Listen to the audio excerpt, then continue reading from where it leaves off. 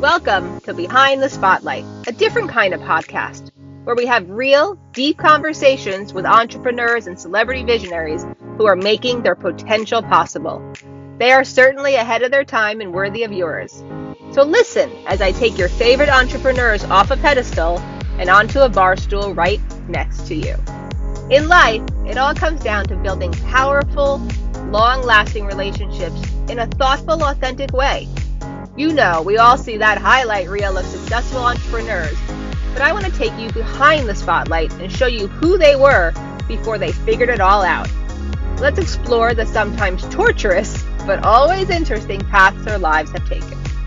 So I'm Beth, speaker, author, entrepreneur, and a magnetic business mentor. I help entrepreneurs to strategically prepare their business and gain exposure through collaboration and media so they can make their mark on the world.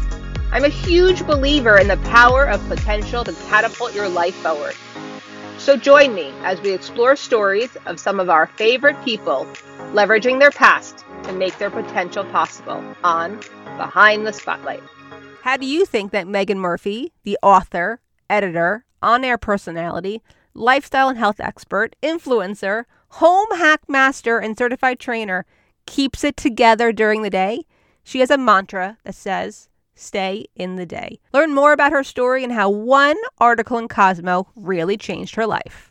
Good morning, Megan. Thank you so much for being here. Beyond the Spotlight is so honored to have you, and I can't wait to get to know you better. Yay! Awesome. So we were talking a little bit beforehand. We were talking about being real. And I do agree with you that not everyone is actually themselves online, and you are 100% yourself online. And it's so nice to see that. But I think that takes guts. What do you think? Well, I'm definitely gutsy, so maybe that's part of it. But I think mostly it just takes confidence. I mean, I think of myself, I'm a 45-year-old mother of 3 who's been through some crap. And I really like who I am. And I like the bad parts and the good parts. And I work on all the parts. But I don't feel like I have anything to hide. I don't feel like I have a show to put on. And I love to share. But I love to share the real truth because I feel like that's how you can legitimately and authentically connect with other people. I mean, for me, the whole point of social media, period, is connecting with other people, sparking with other people, energizing other people, and selfishly letting them to spark and energize me.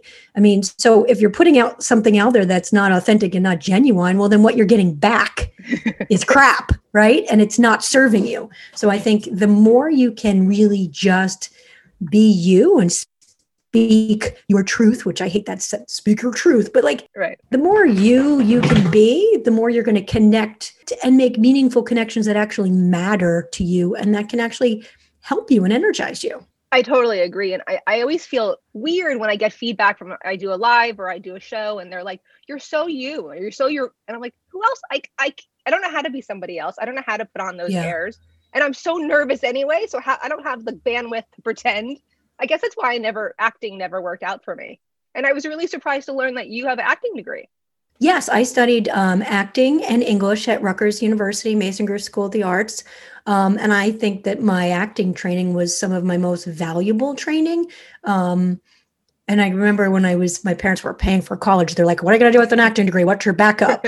But I would say, I mean, and I didn't even talk about this in my book, it's the most valuable tool in my toolkit. It helps me to be really present and to listen and to react to situations with honesty because I'm listening. It's given me confidence. It's given me body awareness and presence and the ability and the confidence to be able to get in front of an audience, whether that's an audience on a Zoom call or on a stage or on television, and to really tell a story and to share information. I totally agree. I actually I went to acting camp. It was called French Woods. It was like the acting camp because I was going to be an actress.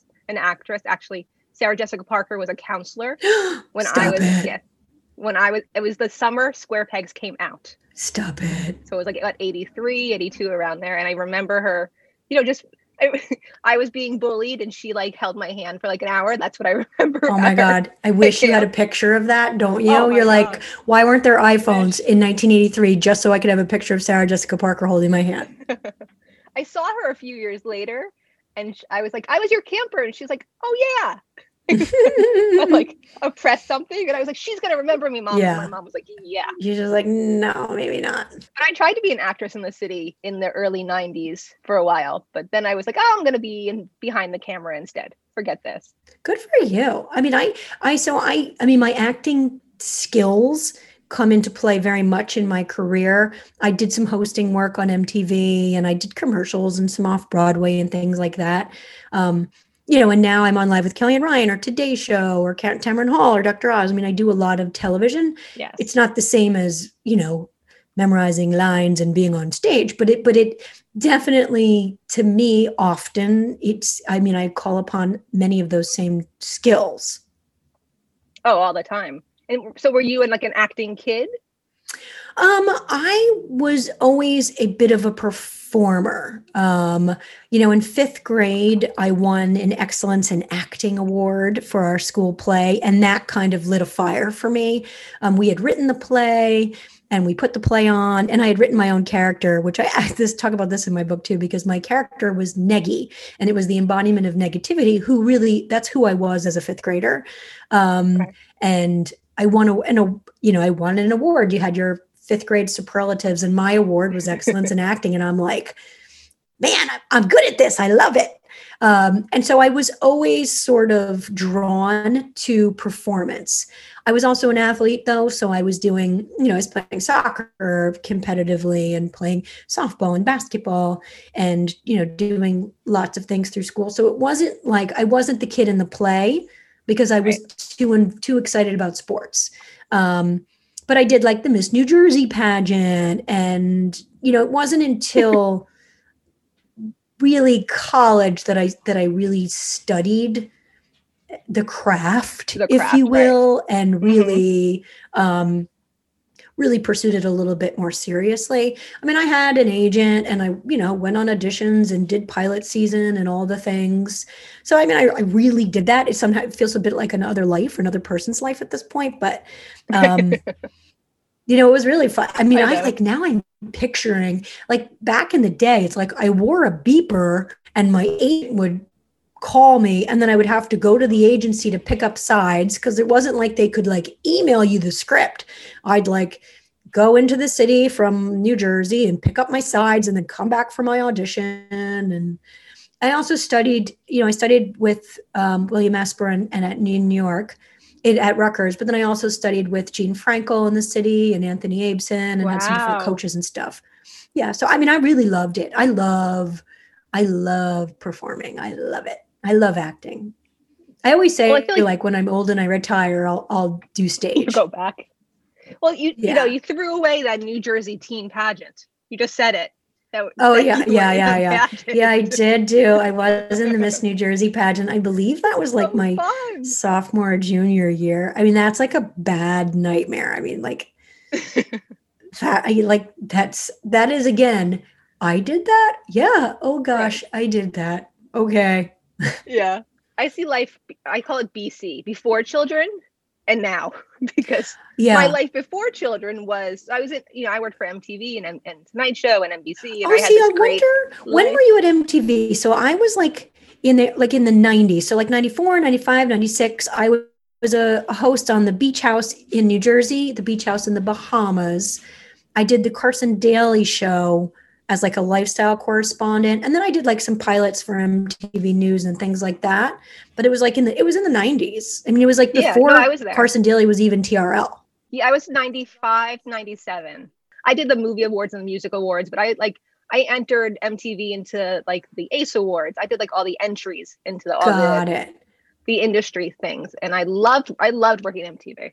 I loved going to the award shows because the award shows used to be in New York. So much fun. Those were some of the craziest. In Bryant Park. Yes, I can remember hanging out with Courtney Love in Bryant Park, and then Paul Rudd walking over because Clueless was happening and chatting up Paul Rudd, and then talking to the Foo Fighters, and it was great. Those were crazy times. I can't believe that was my life. I know. I have a picture upstairs. I'm wearing a black and white striped dress that's tiny, this tiny dress because I was tiny.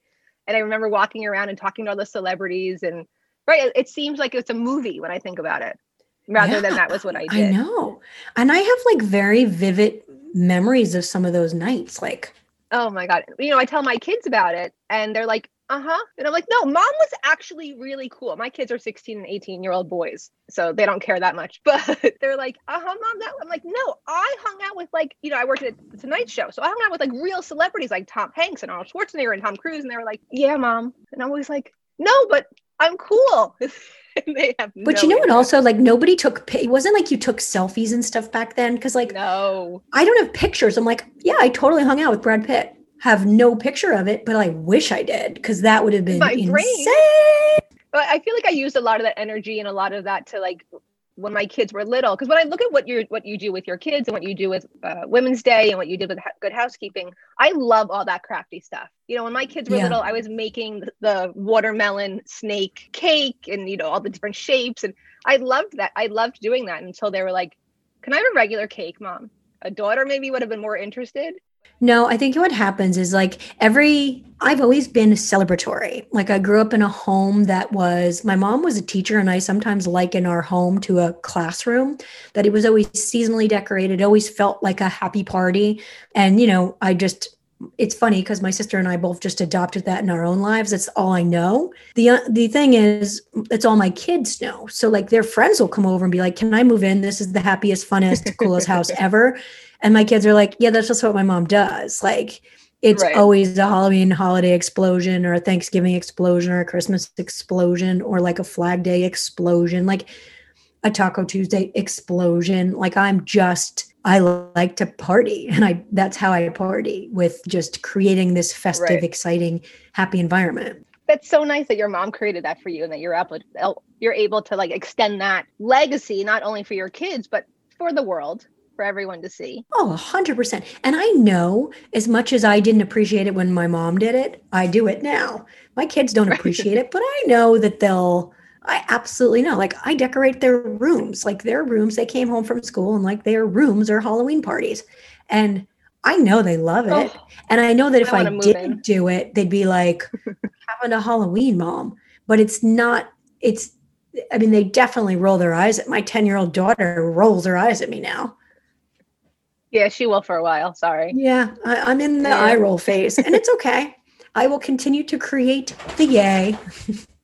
Yes, you'll continue to embarrass her as much as you can, because that's our role. It's inevitable. It's inevitable. But you talk about how you were negative growing up and how you really had to retrain your brain to be more positive. Yeah, I mean, I think everybody obviously has an inherent negativity bias. Mine was strong as hell. I mean, my nickname was Grumpy as a kid. I wore a gold necklace that was Grumpy from the Seven Dwarfs. I say this all the time. Like, I didn't want to go to Disney World because there would be lines and it would be hot. Like, why would that be fun? I mean, I was just kind of a bit of a rain cloud. And that was just my inherent disposition. I mean, my negativity bias was strong. And I really had to systematically retrain my brain. And it took years and years of work. And I always say the real turning point for me was in my 20s when I wrote an article for Cosmopolitan called The 7 Secrets of Happiness. And it was a moment doing those interviews with positive psychologists and doing the research where I had sort of this like Oprah moment of like, wait a second. We have control over our happiness. Happiness actually is a bit of a choice. There are ways to move through the world that feel better. And so I really started to take a little bit more control of my brain and my choices. And I really systematically reprogrammed. So today, as a 45-year-old mother of 3, like I'm legit happy and I'm proud of the hard work I did and really excited to share it with other people, because it takes a little bit of work, but there are so many simple tips and tricks and strategies to live what I call fully charged that anybody can do. It's easy and accessible and actionable. You just need the tools. Yes, and I cannot wait to get your book to get all the tools. I'm very excited about that. Reading your story, I know you've gone through some trauma. I unfortunately have gone through some trauma too. And your reaction to trauma, I think, is really interesting, and how you've gotten from, like you said, like the negative to the positive. But I think that's really, really difficult as an adult also to do that, and to remember that it's a choice. Anxiety is not a choice.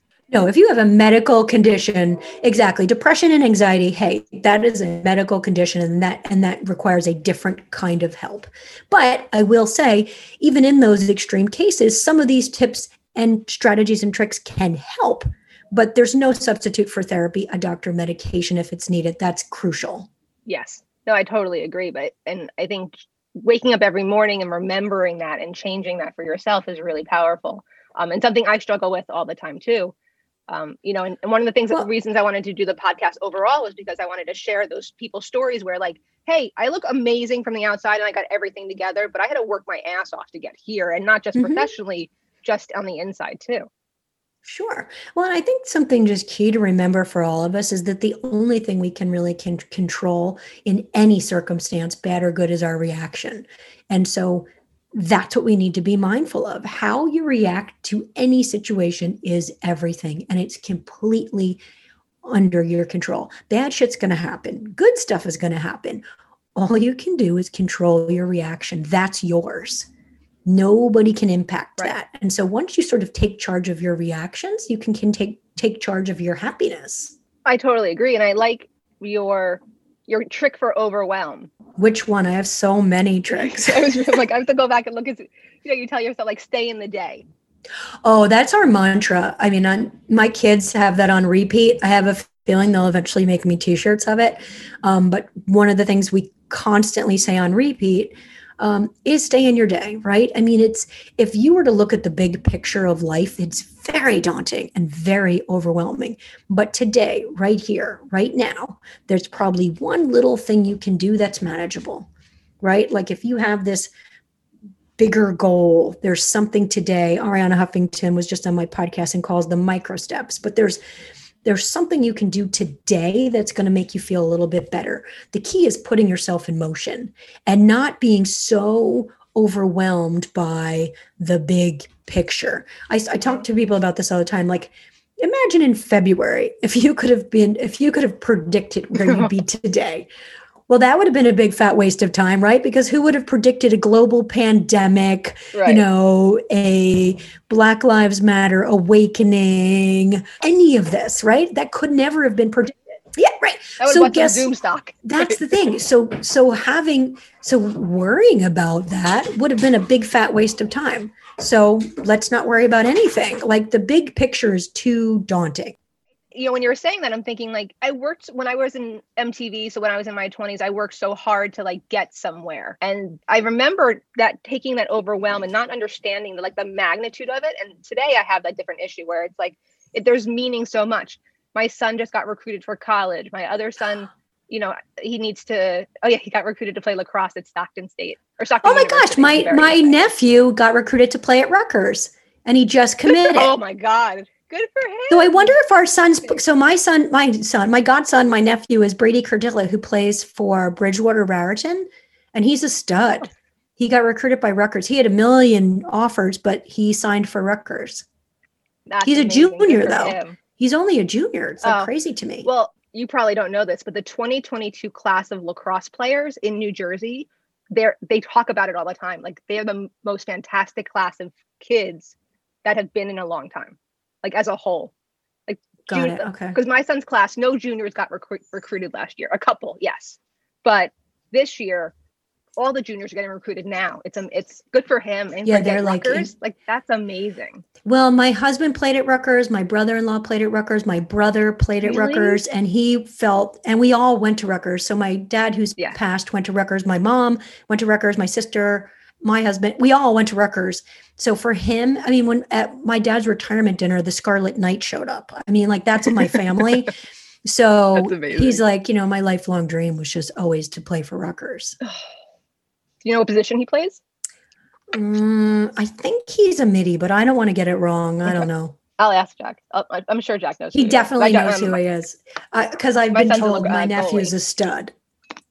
Yes. That's so funny. I have a goalie.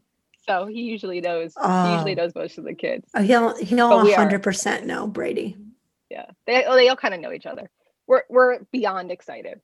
But talk about being overwhelmed. Like to play for to go to college and play a sport at a really high competitive level, like that's a lot. Yeah, I And didn't be a play kid, sports in like, college. I was like, that. I would have loved to have played sports in college. And I had sort of looked at Georgetown and some other schools through soccer, but that wasn't in the cards for me because and then I started working in college. I already had a magazine job by the time I was 19. So it was just not in the Well, I wanted to go cards. back and talk about that a little bit because as a kid, you wrote an essay. So it sounds like you were always a writer. Was that always one of your passions? I would say, and it's fun because I'm watching it in my kids, like my daughter has a gift for language. I would say I Wow. always had sort of a gift for language. Like, um, I kind of just know how words, it sounds so woo woo and lame, but I can like make words dance together. Like I know how words are supposed to hang together. Damn. I can't solve Right. a math problem, but like I understand words. Words are my friends. I've always loved to express myself through writing. I've always been a writer. Um, and I did write a powerful essay on overcoming adversity when I was a senior in high school, which earned me a Horatio Alger National Scholarship. And I was featured on an NBC program celebrating kids from around the country who won these scholarships. And it was like Trisha Yearwood performed and Don Johnson and Bob Costas were the hosts. Like it was a big deal. And it did get me some attention, which subsequently YM Magazine called and they wanted to do my story. And I said, only if I can write it. And that sort of kind of springboarded my career in terms of I love professional writing. Right. I love the gutsiness. Well, the thing is, I didn't know any better, right? It was like I had been through some crap. I mean, my best friend and I had tandem eating disorder. She passed away. And I eventually got myself well after 3 hospitalizations and a whole lot of crap. And I had, I've been through therapy at a very young age. And so I got out the other side. And the essay was, I mean, Hank, it was pretty powerful, coming from a Sure. teen. And, but I'm so grateful for that adversity because I made my mess my message and it landed me some jobs. It landed you a lot of amazing jobs. Yeah. Like, the more and more you're talking, you work your ass off 100%, but your trajectory is such a high level.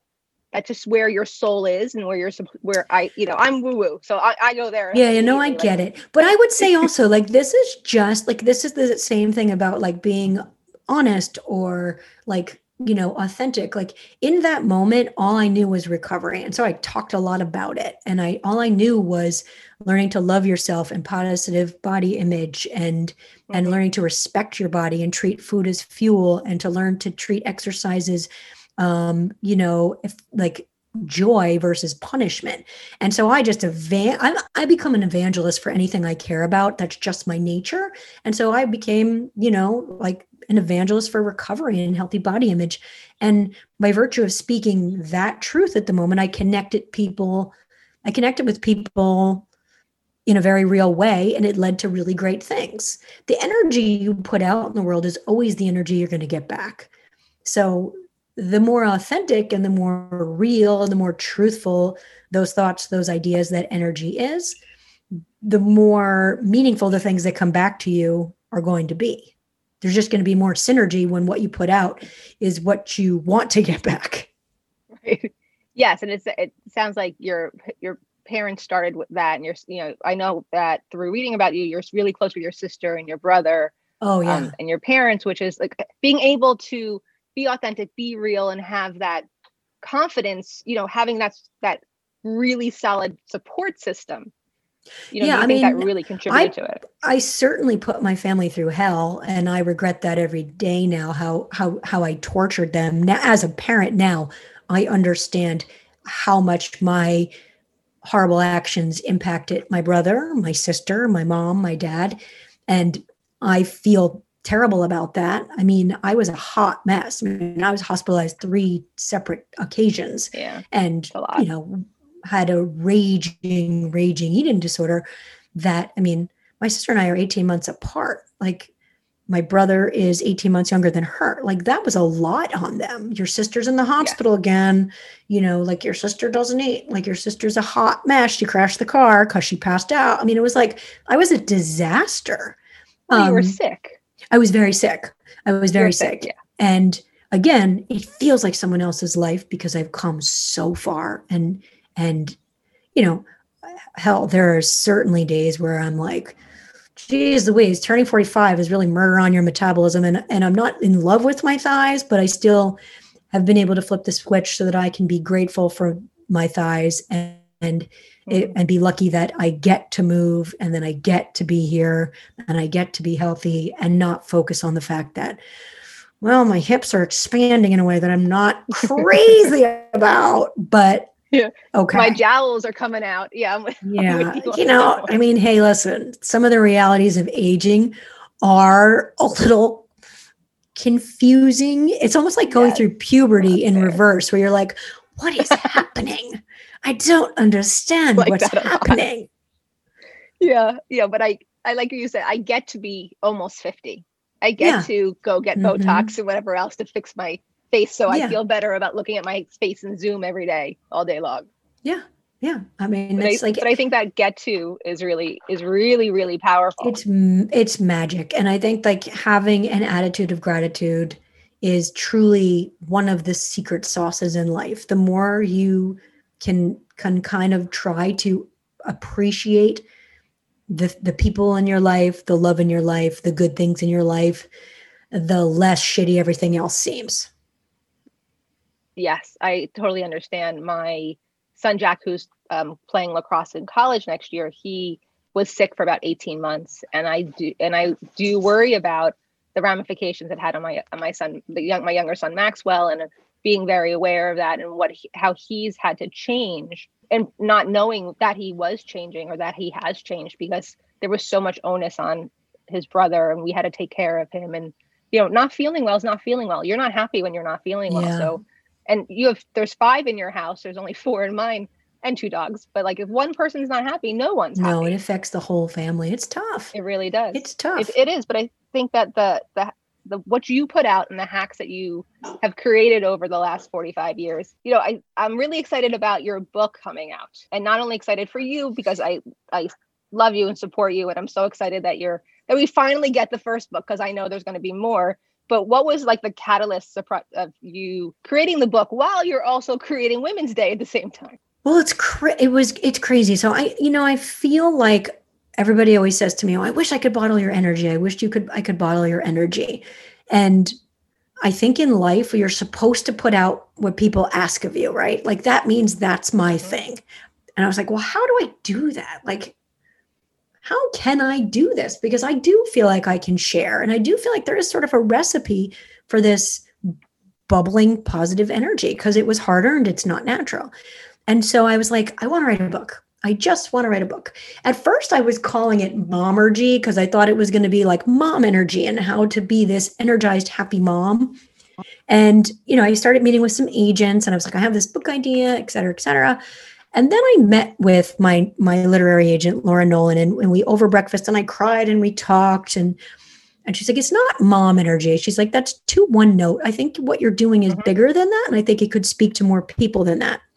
So over the course of a year, I wrote her and I love my agent I love this woman. I wrote a series of essays and sort of convinced her of what this idea was. And then she signed me. And then we spent a year really pushing and pulling at a very comprehensive outline. So that means sample chapters, a complete outline of the book, a media plan, marketing ideas, really a very comprehensive 70-page document that she felt confident she would be able to sell to a publisher. And that was really kind of outlined exactly what I was going to do with this book. And it was a perfect exercise for me too, because it really helped me wrap my head around exactly what I needed to do.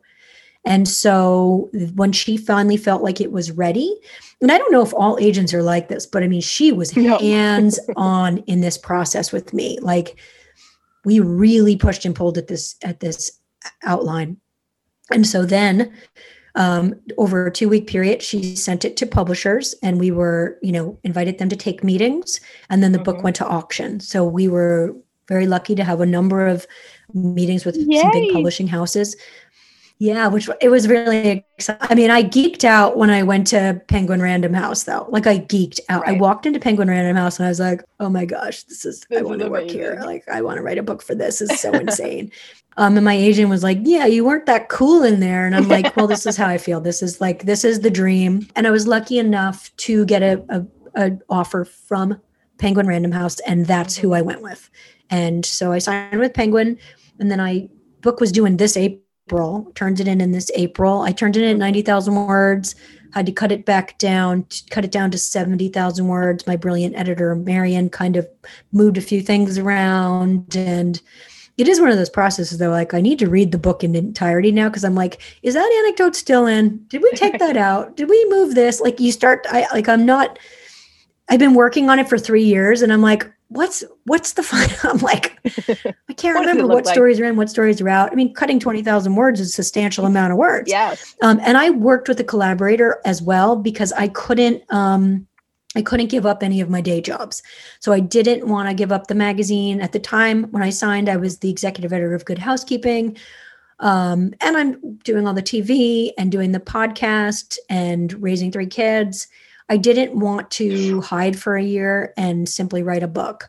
I wanted to be able to get it done while getting everything else done. So I worked with Beth Janes, who's an incredible writer and editor who I'd worked with at Self Magazine, who is the one who kept me organized, on deadline, like really dove into the science and made sure we had the most comprehensive research, because there's a lot of positive psychology and neuroscience in the book. It's not just like what Megan Murphy thinks. I mean, there's a lot of personal anecdotes, and a lot of it fueled by my own guinea pigness, trying all these tips and tricks and strategies, but it's all backed by science.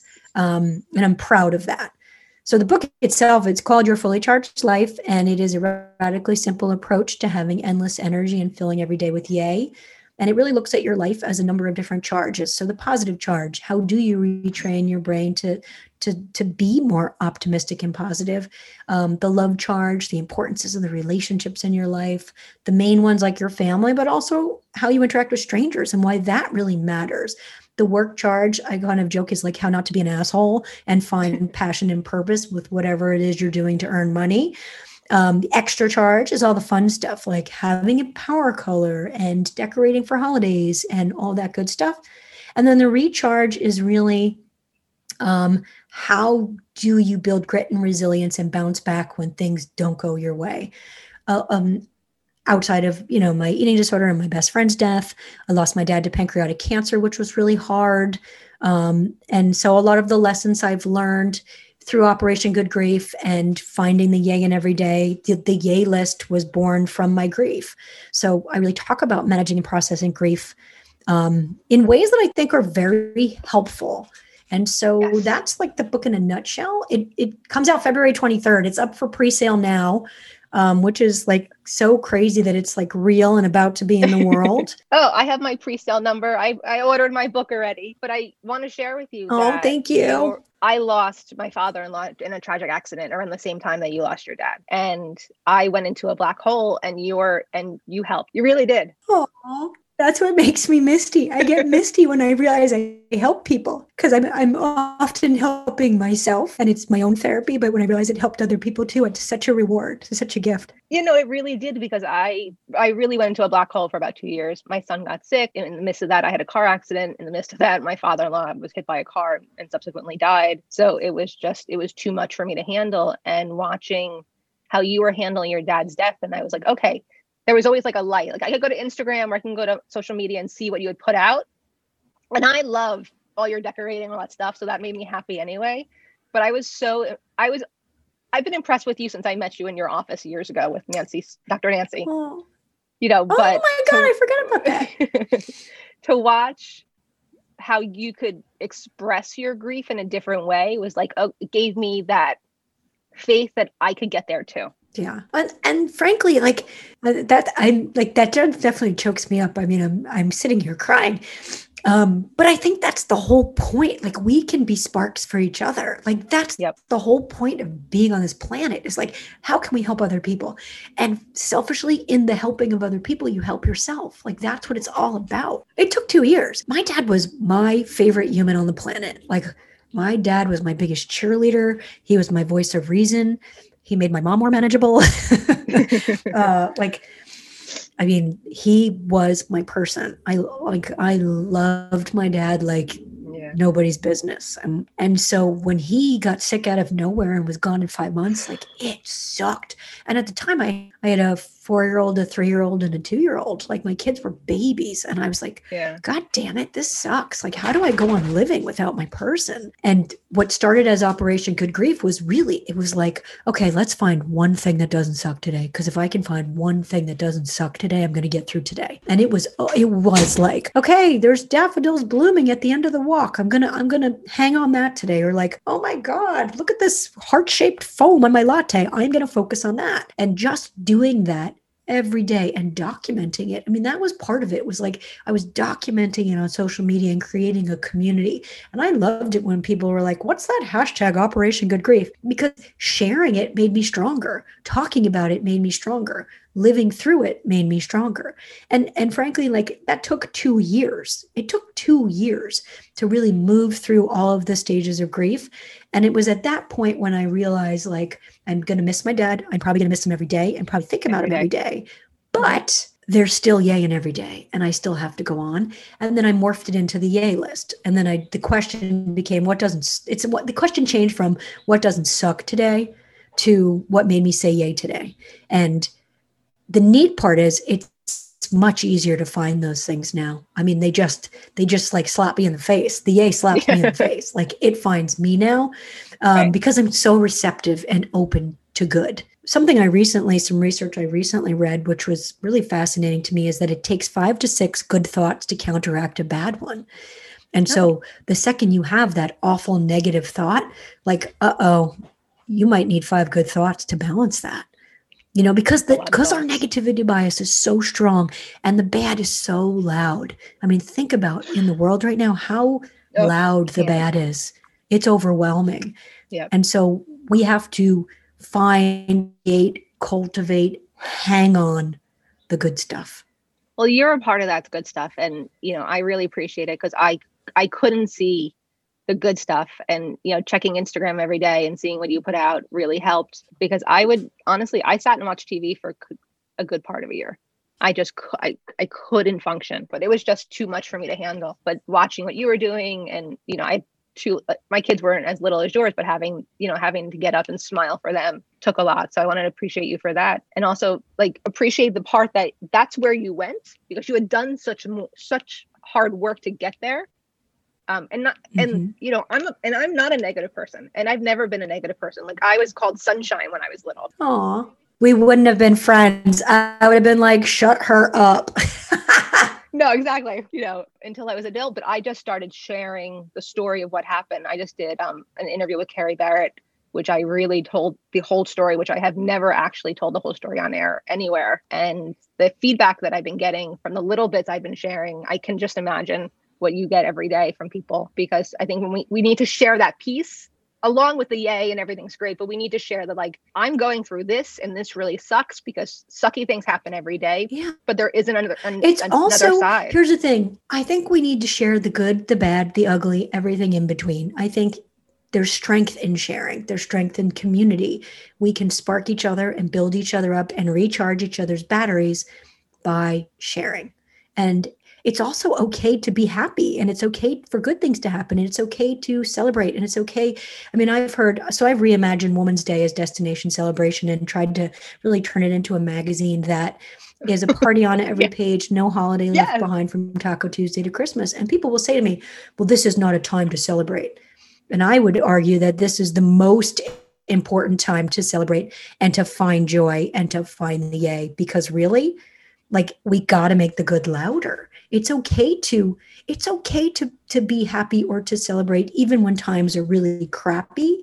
I've talked to so many people who are like, well, I can never be happy again because so-and-so died or so-and-so is sick. And it's like, well, that's exactly what they wouldn't want, right? Like, you have to find joy. You have to rebuild. That's a gift to that person's memory and their legacy, not to hole up and die with them. It is perfect. And Megan, you're perfect. I am so happy to have you in my life. And I'm so happy to just share a couple little stories with you and appreciate you for who you are. The book, again, comes out February, correct? February 23rd. Yep, February 23rd. Yeah, and if you have a small bookstore, reach out to them, tell them to carry it, or have them order it for you. I'm a shop local crazy person. Mm-hmm. You know, I run the social media as a hobby for my town of Westfield, New Jersey, and I don't want bookstores to go away ever. So as much as I love Amazon, I love a small bookstore. Yeah, I think people don't realize that they can order it for you. So call your local bookstore. Yep. I say that for my cocktail book all the time. Call your local bookstore and get it, because we need to really support those local businesses. As we end up, I usually ask my guests 2 questions. The first one is, if you didn't do what you do, is there something else you think you'd be doing for a living? Let me think. What else? What did I just say to my kids that I would? Oh, yes. This is my dream job. This is going to sound nuts. I would be a bingo caller at Woodlock. I love bingo, and I love to do like be wonderful or like, like be 9. It's not a tumor. I would love to call bingo at Woodlock. I would just move in and I would call bingo. I think 30 years from now, I think that'd be a perfect job for you. I think so too. Can't you see me doing that? Calling bingo at Woodlock. I see a very colorful muumuu with something in your hair. Legit. And the legit orange microphone. Yes. Orange is my spirit color also. The orange microphone would be amazing. I love that. Maybe we should have a virtual bingo cocktail hour. Oh my God, I love that idea. Call bingo and drink cocktails. And because I'm a cocktail cookbook author, I do like to ask my guests, what is your favorite cocktail? Whatever my husband makes me. No, we've been doing a lot of we do tequila with soda and a splash of lime, sort of like a margarita light. Casamigos and club soda and lime. You're speaking my language. That's what I'm going to have. Less sugar, but I do like a cocktail, let me tell you. Oh, I do too. A little splash of grapefruit juice could be really good in that too. Just a splash. Thank you so much. So everyone can find your book at any bookstore. Off the Gram is the new podcast. I went to listen last night to a couple episodes, and I just listened to the 2 Tanya Zuckerbrot episodes. I couldn't get enough. Oh my gosh. I know. Those really put us on the map. We hit top 30 health and wellness on iTunes from those shows. And it was we have 100,000 downloads, all the things. Yeah, crazy. It was really powerful, but I also love how you do it with your friends. Megan, thank you so much for coming on. All the information about you will be in the notes. Well, thank you so much for having me. Bye, Meg. Thank you. Bye.